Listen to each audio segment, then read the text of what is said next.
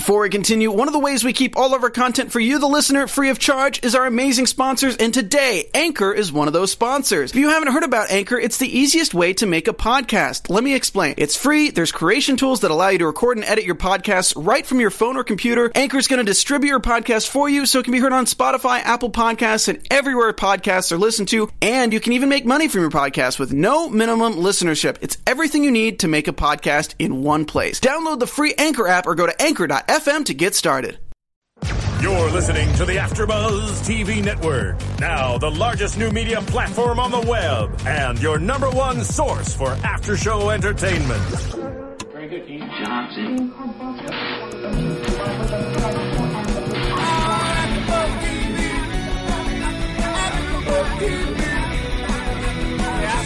The AfterBuzz Studios in Los Angeles, California. Presented by Maria Menounos and Bing.com and streaming live thanks to Akamai Technologies. This is AfterBuzz TV's Downton Abbey After Show. We'll break down tonight's episode and get you all the latest news and gossip.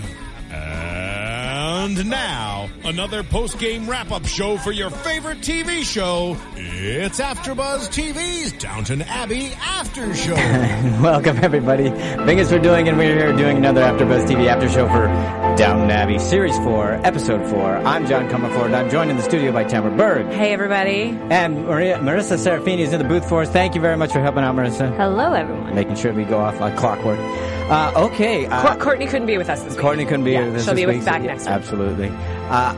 Let's see. We had a lot going on, but this was more of a return to what we're used to in Downton Abbey from last week. We still get a lot of writing in, not only on our podcast, but about the show itself. A lot of it's just everything's lit from the Twitter sphere, so to speak, and let's get into that because. Last week you were talking about how they had 30 people writing into ITV. Obviously, that represented a lot more many more people who are angered by the thing. Now we have, 90 people writing into ITV, but I'm sure it represents plenty of people. Sure. There's some statistic in that about, one person represents 100,000. 10,000, I think. 10,000 exactly. I don't know what the number is. People, yeah. Yeah. But, and it runs the gamut, by the way. It's not everybody's just mad. There's a lot of people who are mad that people who are mad. They're thinking, yes. So the comments are running the gamut from people saying how this is horrible. How could you do this to Downton Abbey? This is, you shouldn't dramatize this kind of thing. And other people are saying, are you kidding me? This is great. This makes great TV. And why can't you talk about a subject like this? So it runs the gamut. So let me read a few of them. One said that we missed the point. Yeah. That a lot more than 30 people were angry. And of course we know that. Yeah, we were only talking about the 30 people who wrote in, not everybody who was angered by it. So we weren't talking about those people. But this Anna Borealis said many fans of Downton Abbey are fans primarily because of the lack of violence in general.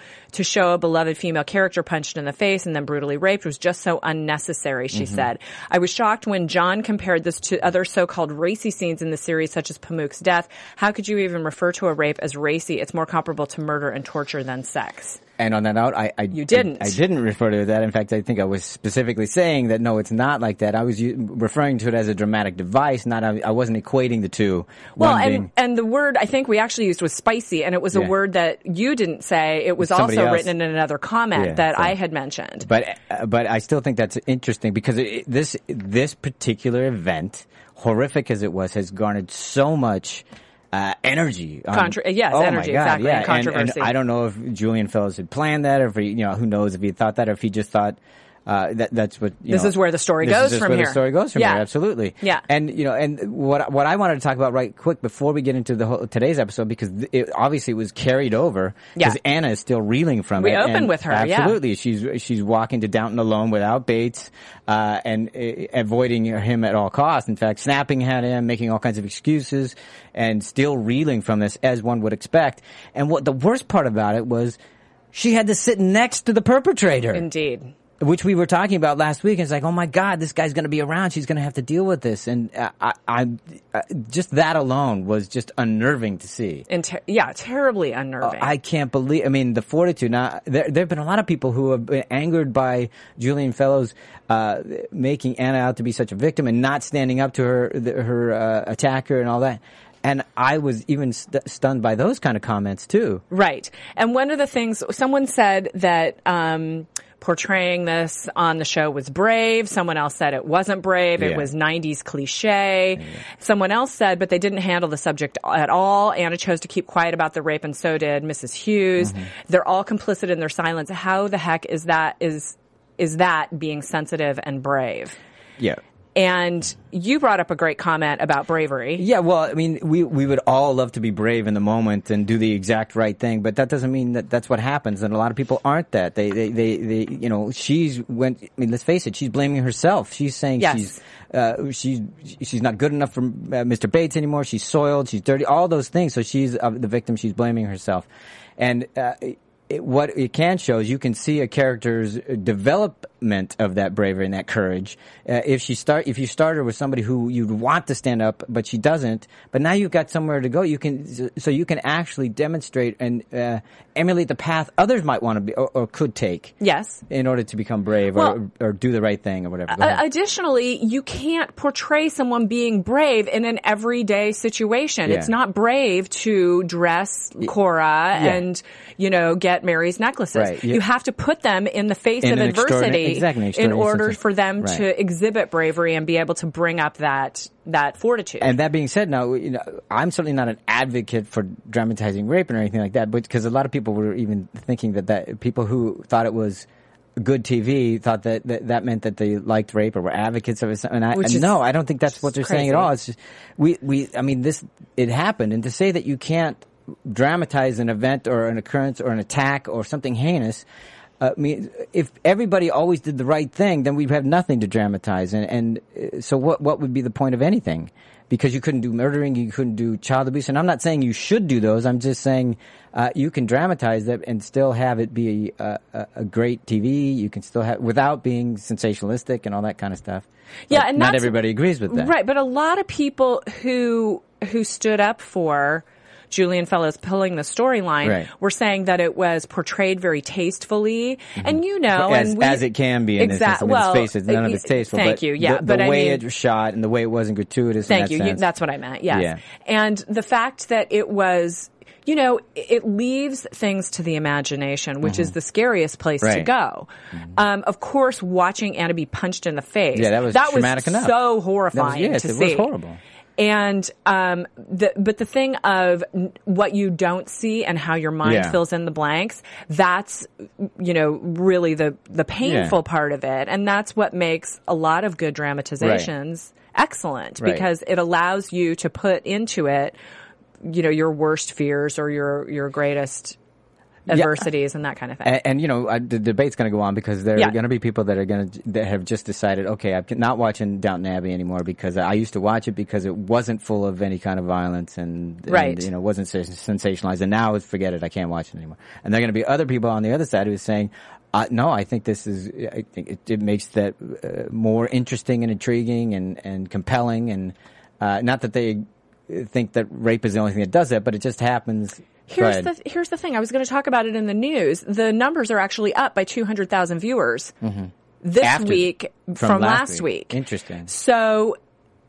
you're an exception, but it's essentially women who are the demographic for this show.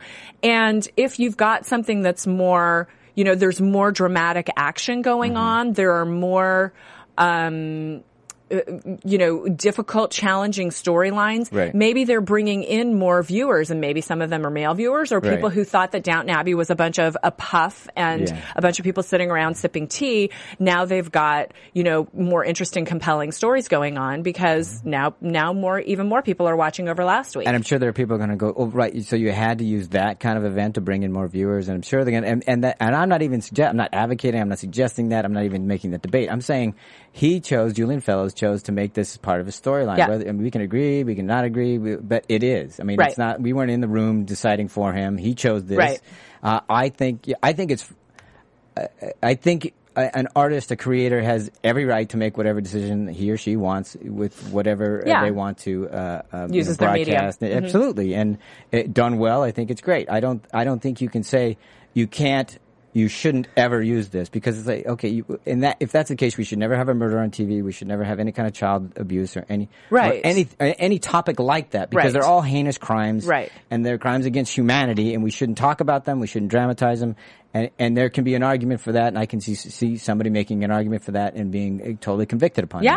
that. But I don't agree with that because I think you can learn or you can relate to people because you may never have experienced it, but you might be able to understand other people that have gone through that. You might be more compassionate. You might be able to help people more if you understand it or see it dramatized. You might have more empathy. I mean, I think there's value in it and that it can be used in a positive way. I don't agree with the act of it, especially in real life, but this isn't real life. Right. It didn't really happen. Right. So, I kind of people are getting way upset over something that didn't actually happen. It was dramatized. Another thing that I want to talk about is the controversy on the show because people were saying, I love my tea sipping Downton Abbey. Right. And Alexandra Delianis on our YouTube page says Downton is no stranger to controversial storylines. Mary sleeping with her Turkish lover who dies in bed. Sybil and Tom's relationship. Sybil getting caught up with the suffragist movement, homosexual relationships, blackmail, the plight of Ireland, murder, death in childbirth, and automobile accidents, to name a few. This last week's storyline was horrific, but I think it was handled well. To think about women's rights during this period, I think the assault on Anna will provide a springboard for the series to look more thoroughly at this topic. I love the lighthearted Downton Abbey, but it was great that it wants to discuss and explore more serious issues. So yeah, and I think that's what this is trying to do. I mean, as tastefully as they can, regardless of whether or not you think it's a good idea or a bad idea. Right. I mean, I think he's doing a very good job of trying to do it well and trying to do it seriously and sincerely and not sensationalize it. But I'm sure others have different ideas. And I think another reason why, and we talked about this, I think it was last week, about the woman playing Rose, how she got hate mail when she came on. And she felt that part of the reason was because she came on so quickly after Sybil died, and Sybil's death was such surprise and so painful to see. It was, I was, a mess. Yeah. And so this is, I think, another kind of part of the situation where they've taken, one of the handful of really beloved characters, the people that you want only wonderful things to happen to, and the worst thing happens to her. And now this is, I'm not even sure I want to pose this, but I'll say we'll probably get letters for this too, but would there be such an outrage if it was Mrs. O'Brien? That's what I was thinking. I don't know. I don't know. Probably because Julian Fellows would write it so brilliantly that we would feel compassion I'm towards Mrs. O'Brien. I'm not saying that it's easier or it's better if someone is raped than somebody else is. I'm not saying that at all. I'm just wondering how people would respond to it. I'm not saying I agree with it one way or another. I'm just wondering how people would respond if it happened to somebody that they already didn't like. Yes. I'm just wondering. Well, as you know, I'm waiting for not a terrible hunting accident, tragic hunting accident. So getting back to the storyline itself and Anna, I was just so struck this week by how that's the scene with Mrs. Hughes and how she's so distraught about Mrs. Hughes? Oh no, or Anna? Anna is how Anna was with Mrs. Hughes, describing how she doesn't want to be touched and she's not good enough for him anymore. She's soiled, and I was just heartbreaking to hear that, to see that. Well, and the other thing, I must have made it happen. Oh, that, was one of the things that she herself, said. Exactly. And which, by the way, is a very common, response. Obviously. Yeah. So yeah. Go ahead. No, just that. I mean, I must have made it happen. And Mrs. Hughes saying, but your husband's heart is breaking because he doesn't know what's going on. Right. And of course he's going to think it's him. Right. And Anna keeps reassuring him, it's nothing you've done. Before you ask me, it's still nothing you've done. And, it's a great twist of word there by her saying it's better his heart broken than his neck. So we know exactly what she's still thinking, that she's saving him. And I'm sure she is intellectually. She realized she's trying to save him from doing something horrible and ending up in prison. But I'm sure there's another part of her that just doesn't want to relive it, that can't even face telling him. Yeah. Well, and can't go through what, even in America, I don't know what it is like in Europe, but I'm sure it's very similar. Even in America 20, 30 years ago, it was extremely difficult to bring up rape charges on someone. Still, still. I mean, still it is too. Yeah, but at least there's a little bit of a change in the tide going here. in, the defense is going to try to, drag you through the mud, put you on trial, and whatever your behavior is, and just to speak to that again, people were saying someplace, I think it was on the Downton Abbey Facebook page. Right. I can't believe that Anna hasn't said something, and I can't believe that Mrs. Hughes hasn't said something to the authorities because Anna's worried about Bates killing him, and this person said, how can he kill him if he's in police custody? Right. And I think that that's a 21st mentality put on a early 20th century situation. It's 90 years ago that this happened. Right. I mean, we have a hard enough time getting rape charges brought upon anybody now, especially because this would be a he said, she said thing. There's no evidence. Right. So how is she going to get anybody to believe her with no proof? Yeah. And this is 90 years ago. Which actually I think is an interesting thing about it because it really makes it the psychological challenge of the situation even more, a bigger part of it. Obviously there's the physical, issue, but the psychological part of it is so interesting to delve into because it's so complex and so complicated from a story standpoint I'm talking about, and how that's affecting Anna and Bates and Hughes and Mary is even being brought into it at this point because everybody notices something's going on with Anna.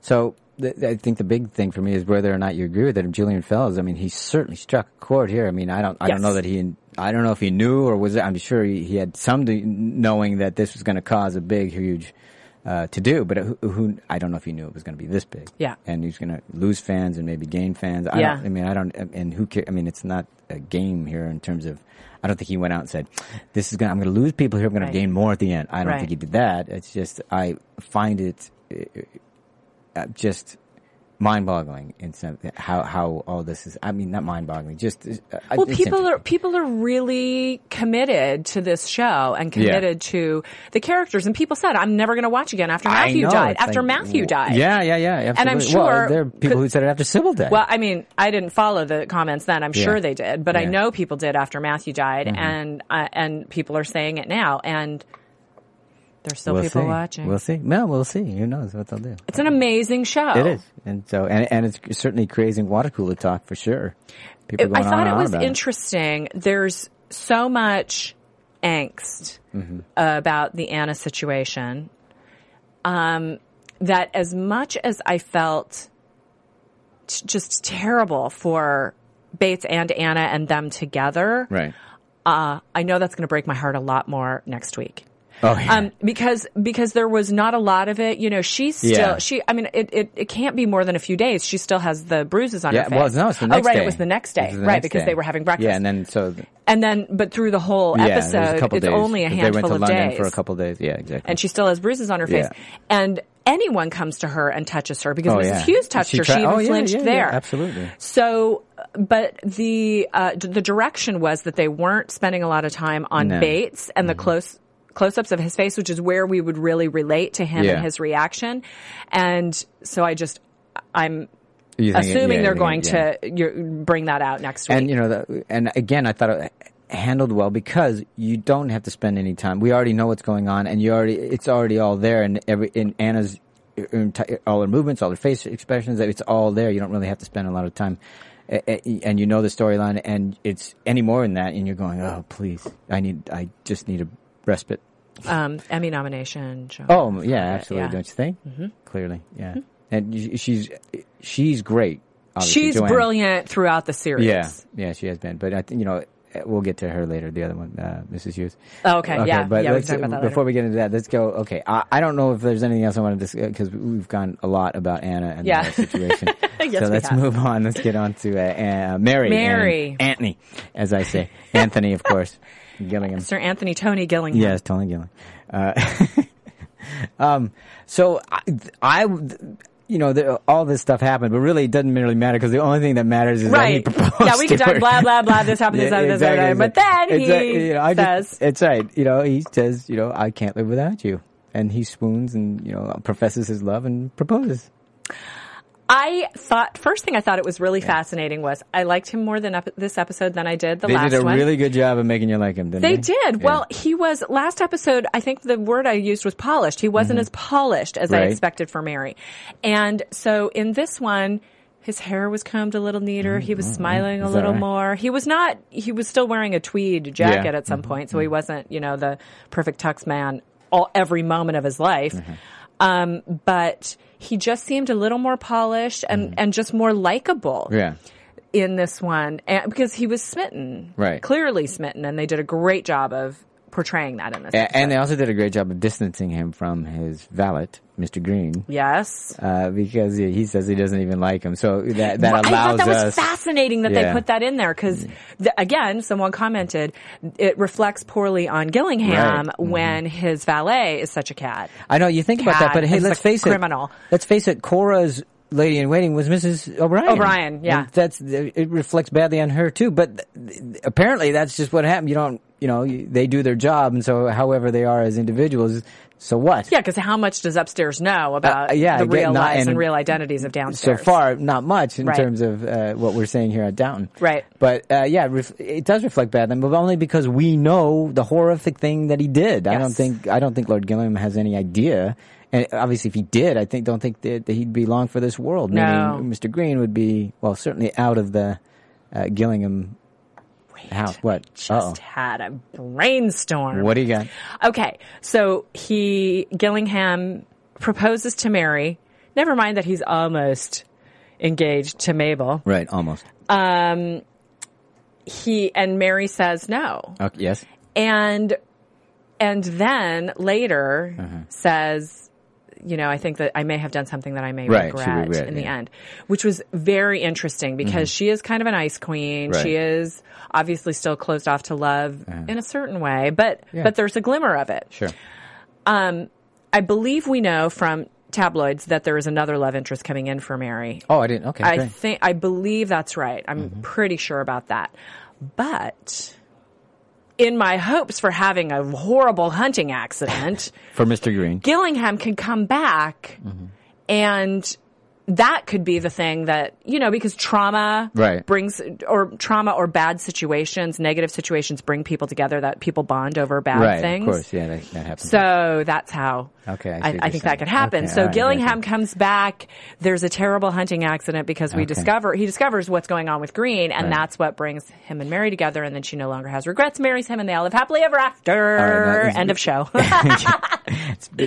We just have to just one little quick note. Somebody was asking why we kept calling Mr. Green. Oh, Gillingham Green. Mr. Green. Right. And that's his real name is Mr. Green. They call him Mr. Gillingham when he's in Downton Abbey because he's Mr. Gillingham's valet. That's how they do it. That was the custom. Right. We learned that in the Scotland when they episode went to Scotland for Christmas. And we figured it's just because it's easier to figure out who you serve rather than figure out your name and who you serve. Exactly. So that's why it was. So he's called Gillingham. We did it to avoid some confusion because we wanted to call Anthony Gillingham Lord Gillingham and Mr. Green, and not anyway. So but we actually confused people. I know we did a few. But that's the times. answer to that. Yeah. So that's why we did it. But the thing I thought was most interesting is with the Mary and Anthony was when she's talking, because she uses his words and his idea, meaning Anthony's, about how that Mary fills his brain, and she still thinks about Matthew all the time. Yes. And she's not ready to let go. Yes. But then it was very interesting how that ended that sequence. That scene, especially when they do have that kiss, because that seemed like, whoa, something shifted right there. But just before that, he said, "But he's dead and I'm alive." Well, yeah, I know. It's like, wow, it's another one. It's like like a week ago you forgot, and now he's so blatantly. I mean, I just thought that was a little harsh. It was a little harsh, but he's consumed and he wants to get to. Yeah, but he doesn't mix any words. That's for mince any words. Excuse me. He just says, "He's dead. I'm alive." But I loved So she turns him down, essentially. Turns him down, and I felt like, actors tend to be people who are very broad and very, and that the subtlety in her portrayal of the no. Mm-hmm. There was this like shadow that came across her face, and then she just barely turned her head, and I felt like that was so carefully and beautifully done. Her no, because. There was also a shadow of a doubt in there, I think. Yeah, so then he says, "My darling, I will never love you again I will never love again as much as I do you in this moment. Right. May I have something to remember? May I kiss you?" Yeah. And I just thought that was incredibly beautiful. And then his last words to her, "My darling Mary, my prayers go with you in whatever you do." Mm-hmm. So, and I was, as it was happening and as you saying that, I was thinking, a lot of women's hearts are melting right now. Well, what a beautiful sentiment too, to say that takes quite a man to not go, screw you, lady, I'm out of here, instead he gives her, the greatest sort of au revoir he can give her. Yeah. So, and it really got you, didn't it? It did. I thought it was incredibly beautiful. I have 2 little hearts written on my notes right there. So, but that's amazing because last week you weren't so sure about him, and then in just one episode, and let's face it, they were only a huge part of this episode. So that's some very good writing if you got to your heart to melt yours that way. So and quickly. Good direction and good acting. Oh yeah, the whole thing. Nice. So it worked for you. That's terrific. Yeah. I mean, I wasn't. I want to make sure I make this clear. It wasn't like I was swooning over him. I just felt like it was so beautifully portrayed, and I thought that was a lovely way to do it. I know, and I thought, if nothing else, what it really did was to say, there might be possibility for them. Yes. That and that makes the whole thing more tragic. Where you just go, Agreed. Oh man! Now and again, it's like poor Mary. poor Mary. There's always got to be a poor sister. Yeah, exactly. Oh, and we'll talk about it. And we know, of course, all the things that she regrets because at the end of the line, she says that she's going to regret this, or she may regret this. I've just done something I may regret. Right, and I think it was great that she said it to Tom because for Tom, this whole episode was about regret. And he starts the episode talking about how he has nothing but regret, and he regretted the whole thing. And I don't think it was just the evening he was talking about. There's so much he regrets, and I felt really bad for him in this moment because for me it wasn't just about his tryst with Edna. I thought that alleged tryst. Well, exactly. Who knows? But in his mind, they actually of course, together. Of course. But last week he was talking about how he doesn't belong there, and I think he regrets a whole lot about that. And then this, of course, this thing happens with Edna, or so he thinks it happens, and she's gonna. And I just felt horrible for him for Tom. Because this guy can't get a break. I mean, his wife died. He's, it's just, and he's a man between two worlds, and he's a man between two countries. And I just don't see he's having a hard time finding his place. Right. But we do have the Mary alliance with the estate. Yeah, but that's in jeopardy too, because remember, he says he can't talk to her because she'll despise him. But he was talking about the Edna thing. Right, I know, okay, but okay. I mean, again, I'm thinking he doesn't have a place that he doesn't have some place he finally finds Mrs. Hughes. But he, you know what I'm saying? You would hope that he would have, this is his sister-in-law. You'd hope he'd be able to talk to her, but he can't. And he has to go to Mrs. Hughes. He has to again go back to that I would not talk to my brother-in-law about something like that. Okay. Okay. Fine. And this is 100 years ago. I know, years ago, absolutely. I'm just saying that it further demonstrates that he doesn't really have a place. He's not upstairs. Yes. He's not. He's forced to be downstairs because I'm just saying that's where I felt so bad for the guy. Yeah, he's got nowhere to turn. And in fact, even Mrs. Hughes is surprised that she goes to him. He doesn't think it's a ringing endorsement that he had nowhere else to turn. Well, not endorsement, excuse me, but go ahead. Well, but the thing is remember she was instrumental in getting Edna there in the first place or second place, as it were. Oh yeah, there's no question that he picked the right person because who else would he go to? It's either her or Carson. Right. And Carson, you're not going to get too much help from. No. So, and the thing I love about Mrs. Hughes is she'll give you compassion, but man, did she turn the screws to Edna. Nice, right? That was great. So I remember her from Lovejoy. Absolutely, yeah. Which is, Lady Jane. 15 years ago, playing 20, Lady I Jane. Think. But anyway, go ahead. Loved that show. Yeah. And I just, she's, I think, another one of the kind of beloved characters on the show. And I think the most underrated character and actress on the show, I think. Really? For me. Tell me why. I just think she does a great job. I know a lot of, some people were talking on the boards, they don't like the fact that she didn't step forward and go to the authorities. But I like it because she does, let's face it, when she had that moment with Carson, when he says it doesn't change. Oh my God, I wrote she's that dead down. and she picks somebody else and now they're dead and it doesn't change anything. And she says, it changes you from where I'm looking. Yeah. And the way she did that with the drinking of the glass and looking at she just has these wonderful little moments and you feel all this compassion, but you feel such great strength. And really, when she's putting the screws to Edna, you're going, yeah, there you go. I mean, she knows. I mean, and she's calling a bluff. Mm-hmm. The whole thing's a ruse. She doesn't got anything on it. Well, and I think she's a really strong character because, again, some people are kind of criticizing, and I think it's the 21st century mentality going over a 20th century situation. Because if you'll remember when Mrs. Patmore was sick, and she was accompanying her, and then when the converse happened as well, when Mrs. Hughes was sick, there was all this strength going on while playing within the confines of society, whatever society you're in that time. You know, I just felt like, I feel like she's such a, you know, she's a strong woman. She's one of the strong women on the show, and I love that about her. Well, that's why I like her. Is that not only she's a strong woman, but she's very compassionate as well. You can see, she, you know, she seems to care about people. Yet she's a fighter at the same time, and you know. And she knows the rules. Yeah. She knows the rules. And knows how to she can navigate them. Yeah, she knows how to get around them. And I just love all that. To me, she reminds me of the Dowager in some degrees because, you know, the Dowager knows how to get what she wants. Yes, by she does. Moving around things and, you know, I just think there's a nice counterpoint between the two. So, and of course, and, you know, let's face it, the way she was dealing with Carson. Mm-hmm. Just by giving him the framed photo and everything like that, this really meant something. And the whole time when that was happening with the something Charlies, what are they called? The Charming Charlies, and is that what it was? And she was trying to get Carson to put it behind him. This is a wound you need to bury and all this stuff. And she's creating a healing for him. Yeah, and you know, getting him to not only acknowledge that there was love there, but it did affect him, and that it's a good thing. Yeah, even though it didn't change quote. His particular situation. Trajectory. Exactly. And, you know, it could if you wanted it to. Mm-hmm. But it also is setting up the whole thing between the two of them. Yes, I mean, you see all the compassion she has for him, and you see that she cares for him so much that she's trying, you know, it's because it's kind of a strange thing to give somebody a picture of a woman. His one and only love. Exactly. And because in my mind, there's some romantic kindling. That's what I think. Mm-hmm. And so it's kind of a strange gift, but in a way, it's an incredibly loving gift. I agree. So, anyway. I agree. So, but I wanted to finish up with Tom. Speaking to Hughes, one of the things that she said, well, this is a sordid tale.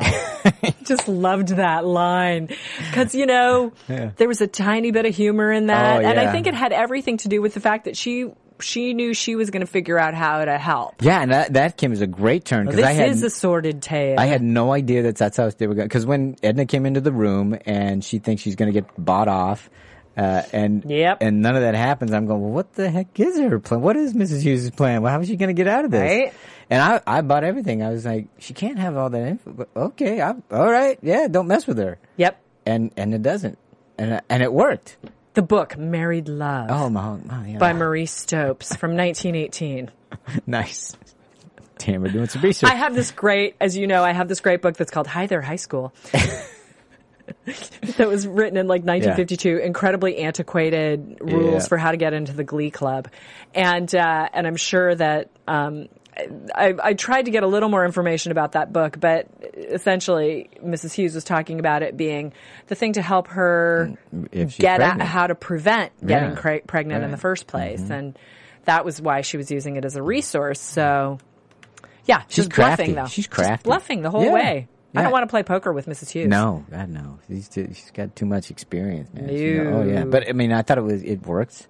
So, and now Edna's gone, which I was surprised by. Really, you're going to get rid of her that quickly? I know. Because, you know, I thought she was great in terms of the conflict and the drama and stuff. Well, it's because there's another love interest for Tom coming in. I know. But again, you know, I was posing the idea that it would be great to have the three of them there so you have the nice triangle.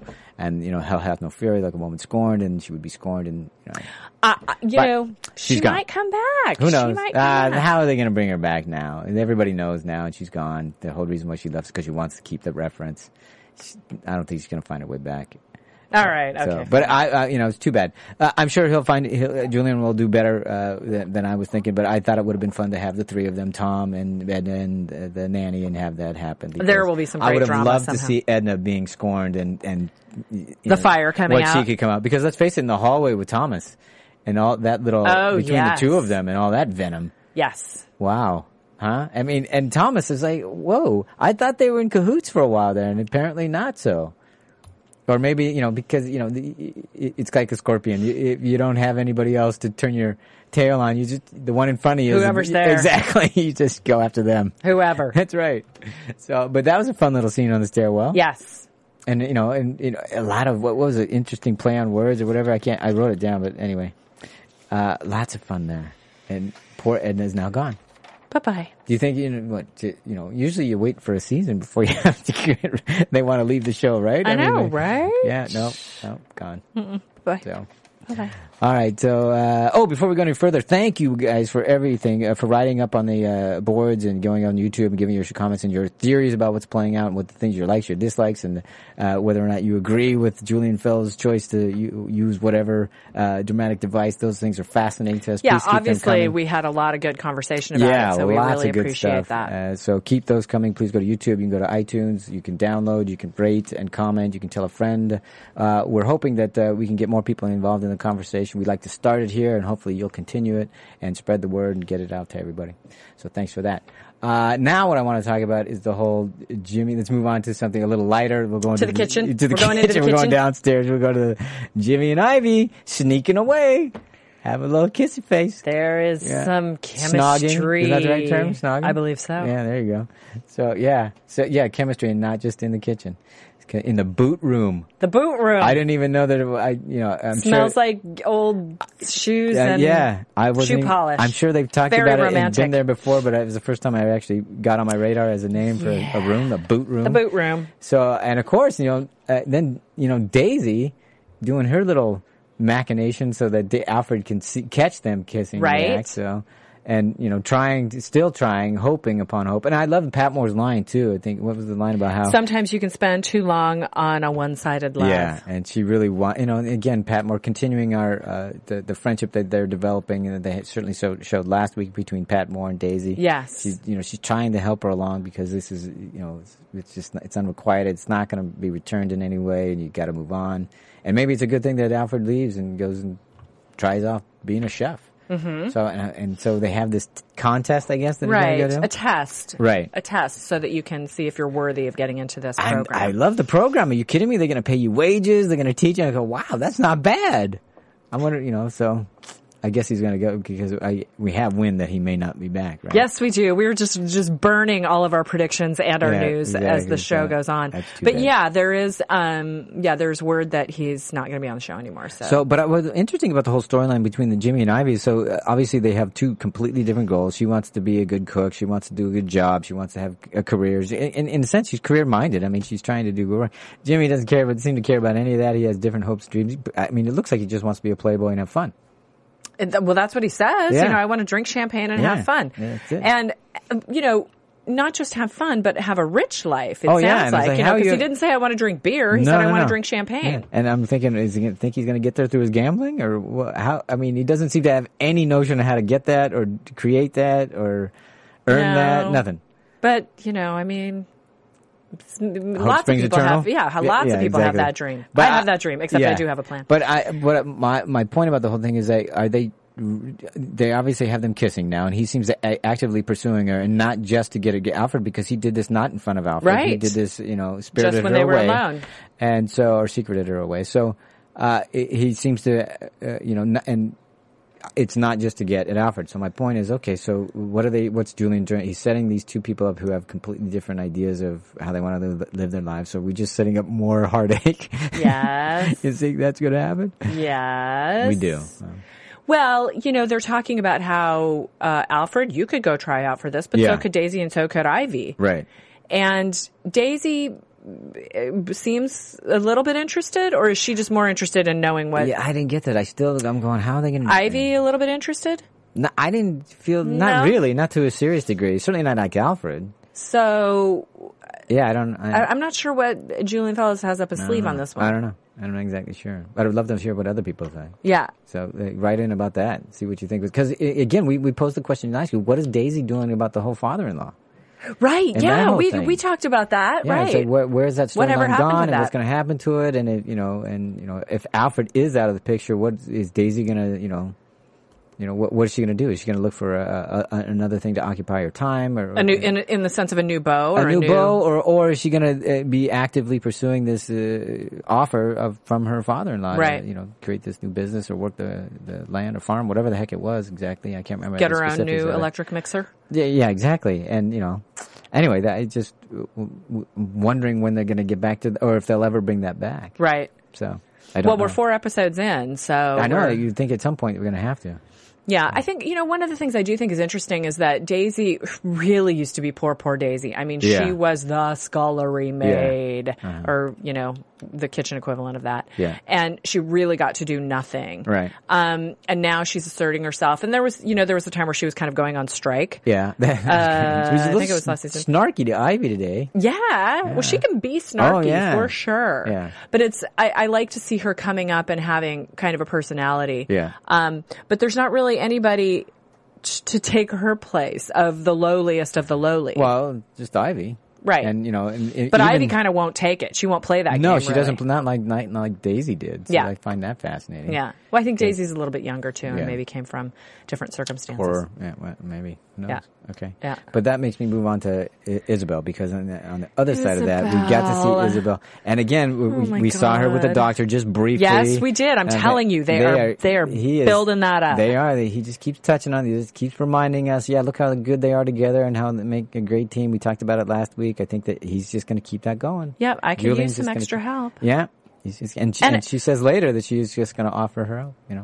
Well, what was this comment, though? It could leave the knights for other duties. Well, I don't know. What other duties do you think the doctor was talking about? I'm not sure he's talking about duties. I think he's talking about opportunities. Oh, is that right? Like perhaps dates. Perhaps dates. Mm-hmm. But don't you think because of the way they left that in the prior series that I don't think he's going to pursue it. She's going to have to open the door because she closed it pretty tightly on him. So I don't think he's going to actually... Well, and I think that her heartbreak is part of the reason why she will be open to it, because there's such a void in her life with Matthew being gone that there's an opportunity for her to have that filled to some degree, to have love in her life. And her words, because her child died, she's no longer a mother, but she is still a woman. And so I think that will be that opportunity. She's another wonderful actress, by the way. She's great in everything. So, she really is. The pathos that woman has. Oh my God, just incredible. Yeah.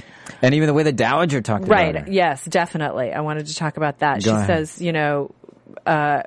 when they were talking together, I love that they're putting them into scenes together because they were so at odds. We talked about that last week. And they've moved that relationship along. And her saying, Isabel saying, it is hard to see Mary come alive. And the Dowager saying, well, I don't criticize you in that. Right.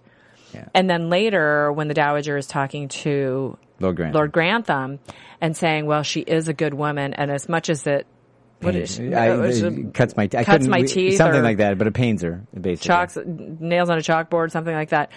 There are moments when her virtue demands admiration. I know. What a great way of putting it. Especially when you think about how far they've come. Again, we talked about it last week, and it bears repeating, but it's wonderful to see that relationship arc the way it has. And that's what I appreciate more than anything.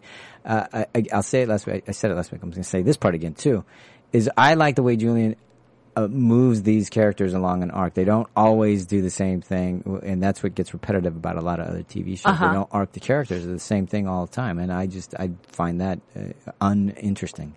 Well, and we're going to have Shirley MacLaine come back sometime this series, so it's going to be interesting because those three will probably be thrown into the mix together. They will have some scenes together. It'll be interesting to see what transpires there. That'll be some big fun. That will be fun.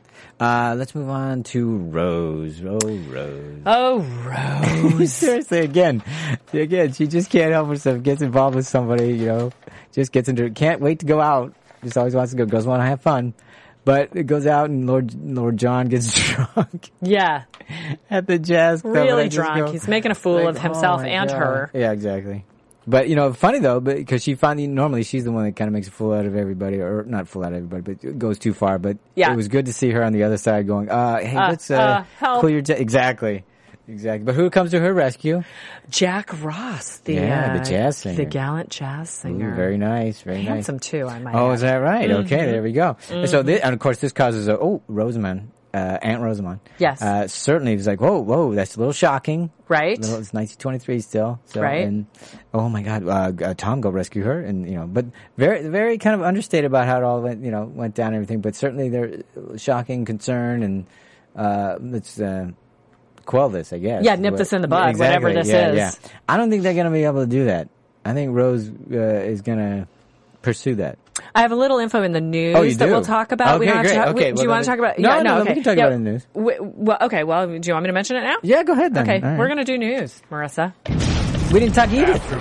I know, that's why I was saying I don't want to do the news. All right, that's fine. Well I'm sorry. Okay, Marissa, we're not doing the news yet. My sorry. mistake. I thought you were just going to talk about this and then we would do No. news. Okay. In the news, I have some stuff that we can talk about him and future episodes. So let's finish up with Edith real quickly. Sorry, miscommunication. My bad. All right, so because we were doing poor Edith, and now not so poor Edith. Okay, no, wait. Sorry. Back to Jack Ross. Yeah. I just want to make sure everybody knows. It was pretty obvious, but in case you didn't, it was a cool little Easter egg, which was as she's being hustled out of the room, he's singing, "A rose is always sweeter," as he's kind of like, sorry, and waves to her, gives her that, Yeah. Rose likes the attention. Oh, of course. Yeah. Of course. Yeah. And she's young and, but it's just, I'm wondering, because I don't know her age. I still haven't figured that out. She's got to be 17 or whatever. Anyway, I think about Mary and I go, was Mary ever like that? No. I don't know. I just find that fascinating. Okay. Well, Mary's social status is higher than Rose's. Is she? Is. I mean, because she's the daughter of a lord as opposed to a cousin of a lord. But who are their parents? Aren't their parents? They're not lords. Isn't Rose's parents Rose's lord father? Lady? Yeah, I don't remember their name, their title. Excuse me. Maybe they are. Help us out. Sorry about that, fans. I know they're going to get a lot of letters that we don't know that detail. Right, but they were up in Scotland, and I know. Downton Abbey is but still in the more fabulous part of town. I'm guessing, yeah. But clearly their parenting skills are different, if nothing else. So Mary was raised as kind of the more reserved, proper lady, and Rose unless was there's not. Turkish, unless there's a Turkish ambassador in town. And Rose obviously, eschewed that training that may have been put her way. So. Right. She's a girl who wants to have fun. Yeah, and so does Edith, apparently. Oh, Edith. Apparently. Edith showing her shoulders everywhere now. Oh, my now. God, just a hussy. Scandal. Mm-hmm. And by the way, stays overnight at Michael Gregson. Does the walk of shame next morning. He sneaks in. Yeah. And the maid catches her, of course. I thought she got the dressing down from the Aunt Rosamond. Yes, she did. Properly chided, admonished the whole thing. Man, it was nice. I mean, it was just good TV and great. Totally great busted. scene. I have to say, I hate that orange dress she was wearing when she came into Rosamond. She's worn it before, and I just hate it.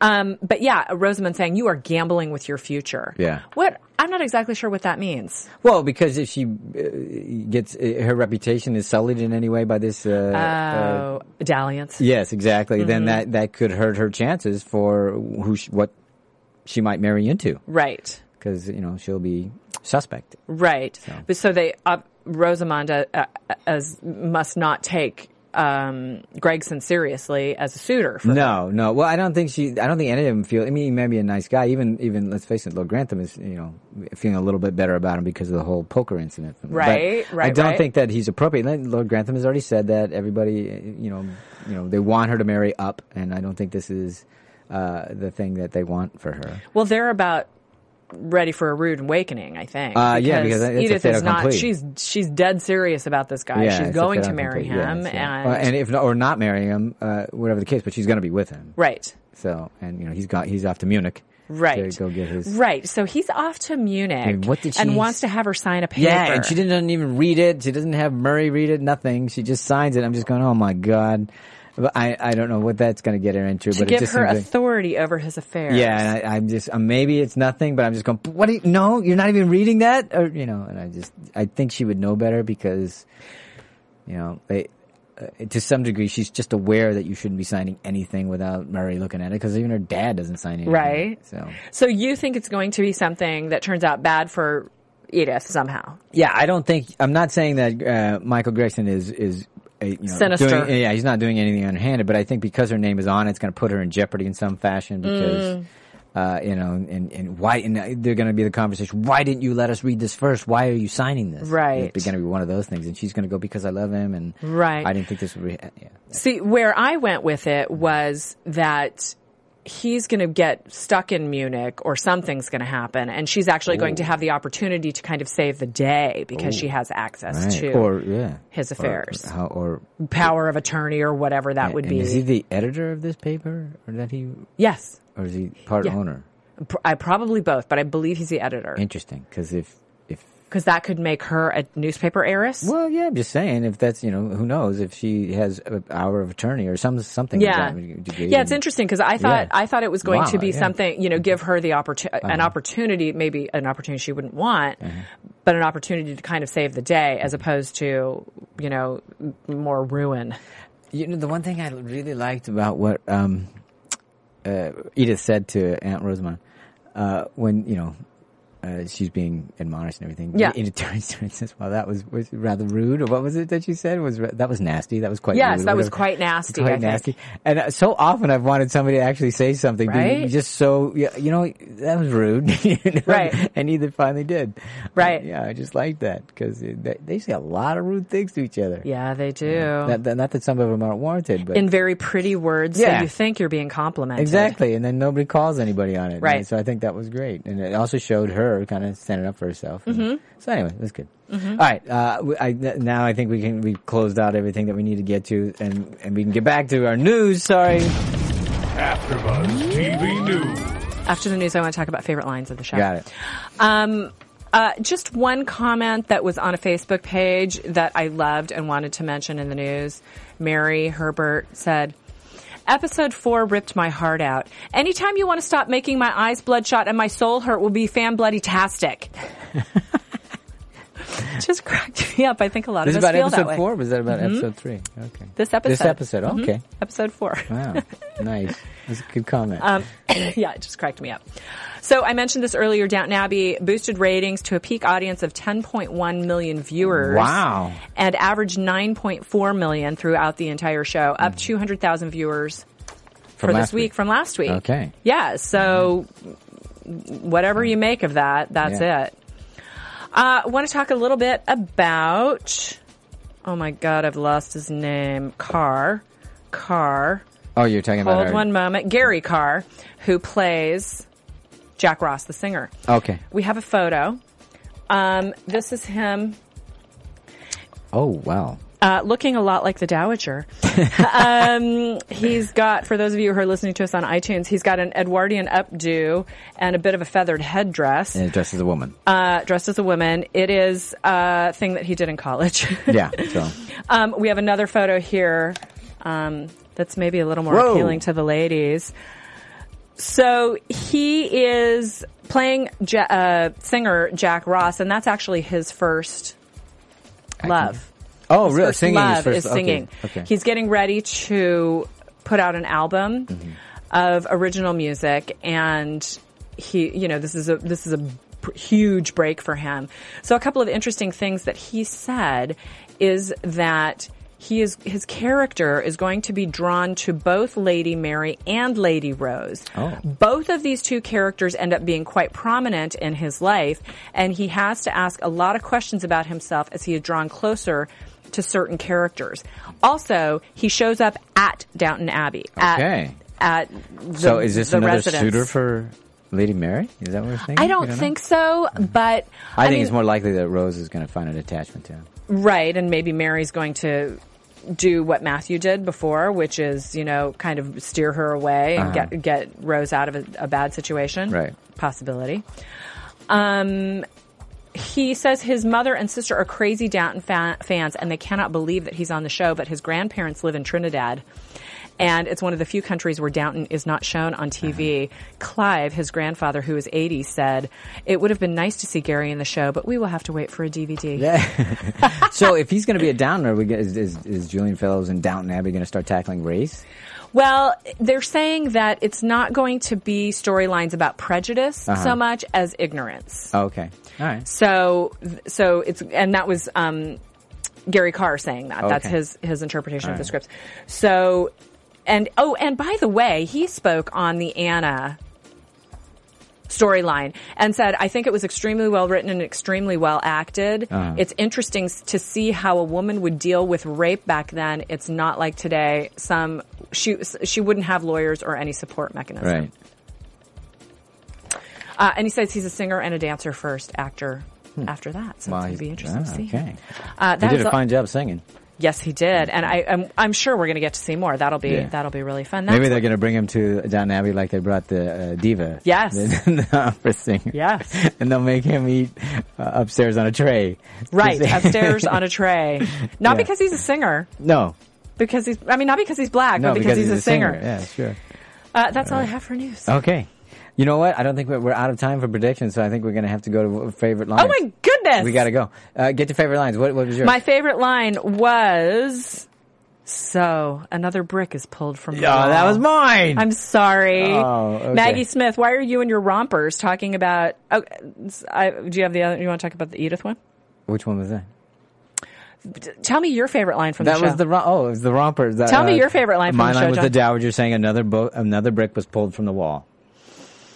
Okay. Great. Well, apparently we're getting a note that we have time for predictions. Okay. Oh. All right. So we will. Thank you very much for letting us know. I'll do my other. What was your line? My other favorite line was, "Edith is about as mysterious as a bucket." All right, you win. Once again, showing that the sisters are not necessarily great fans of each other. No, not at all. Okay, we'll do predictions. Predictions. And now, your AfterBuzz TV predictions. I'm going to do a prediction about Tom. Okay. So we know he's still devastated and heartbroken Right. and doesn't feel his place. Feel like he can find his place. We also know just from the news that there's a possibility. Well, it's a very strong possibility that there's going to be another love interest for him. There's a new nanny coming in who has disturbing resemblance to Sybil. Really? Yes. I haven't seen the picture. Yes. Wow. So I'm going to predict that this will be the thing that helps him not just recover from the loss of Sybil and the pain of all that, but also help him kind of figure out his way. Oh, okay. Because he's kind of adrift right now. And once he has this relationship coming through with this new, I believe it's a nanny for baby Sybil, he's going to be able to figure out who he is and how he is, and that's going to help him, move forward. But he's going to still stay with the family. You think so? Okay, I do. I think so. stay. I hope Okay. so. I think a lot of that is my hope. Well, the one thing that this isn't really a prediction, it's kind of a hope, because I don't know that there's anything talking to it or any kind of hint at it. But the whole Mary storyline with her talking to the tax man and trying to come up with a plan or some way to get out from this debt burden that I think it's the death debt or whatever that is that they have. I think it is. And, obviously Lord Grantham wants them to do it in a lump sum, and she's saying, no, I want to try to have Downton Abbey be self-sufficient, and it may take longer, but anyway. I think it's going to be, in order to do what she wants, she's going to come up with a plan that's going to cause a huge rift between she and her father. Something that's going to really try to cleave them, from each other. We've seen them be together in concert. We've seen them be apart, and I'm hoping that there's something will drive them apart, and I think it's that. Because you also have you have the generational thing, you'll have the new way, the old way, and all that other stuff. Only when I say I want it to happen, only because I think it would be great conflict, and it'll set Mary up to be somebody to really stand on her own. I love that prediction, and I think it's a really good one too for Lord Grantham. Yeah, because it will.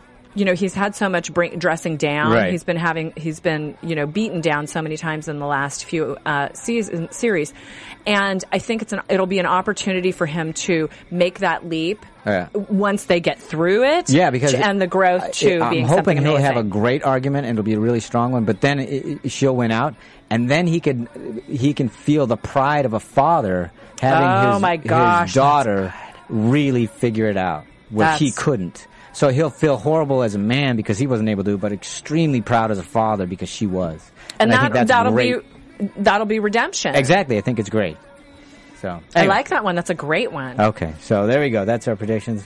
We got to get out of here, Tamara, to let them know where they can find you. You can find me on Twitter at Tamara Berg, TamaraBerg, and my website is tamaracentral.com. I've also tweeted out something earlier today about some Downton Abbey fashions that are more modern, so take a look at that. Okay. Follow us and let us know on Twitter what you're thinking. I've got conversations going with several people on Twitter about the show, and it's great fun to do, so let us know what you think. Absolutely. Thank you very much for listening. You can't find me anywhere but here. He says, I will be here next week, and we will talk to you next time. Thanks, everybody. From Bing.com, executive producers Maria Menounos, Kevin Undergaro, Phil Svitek, and the entire AfterBuzz TV staff, we would like to thank you for listening to the AfterBuzz TV network.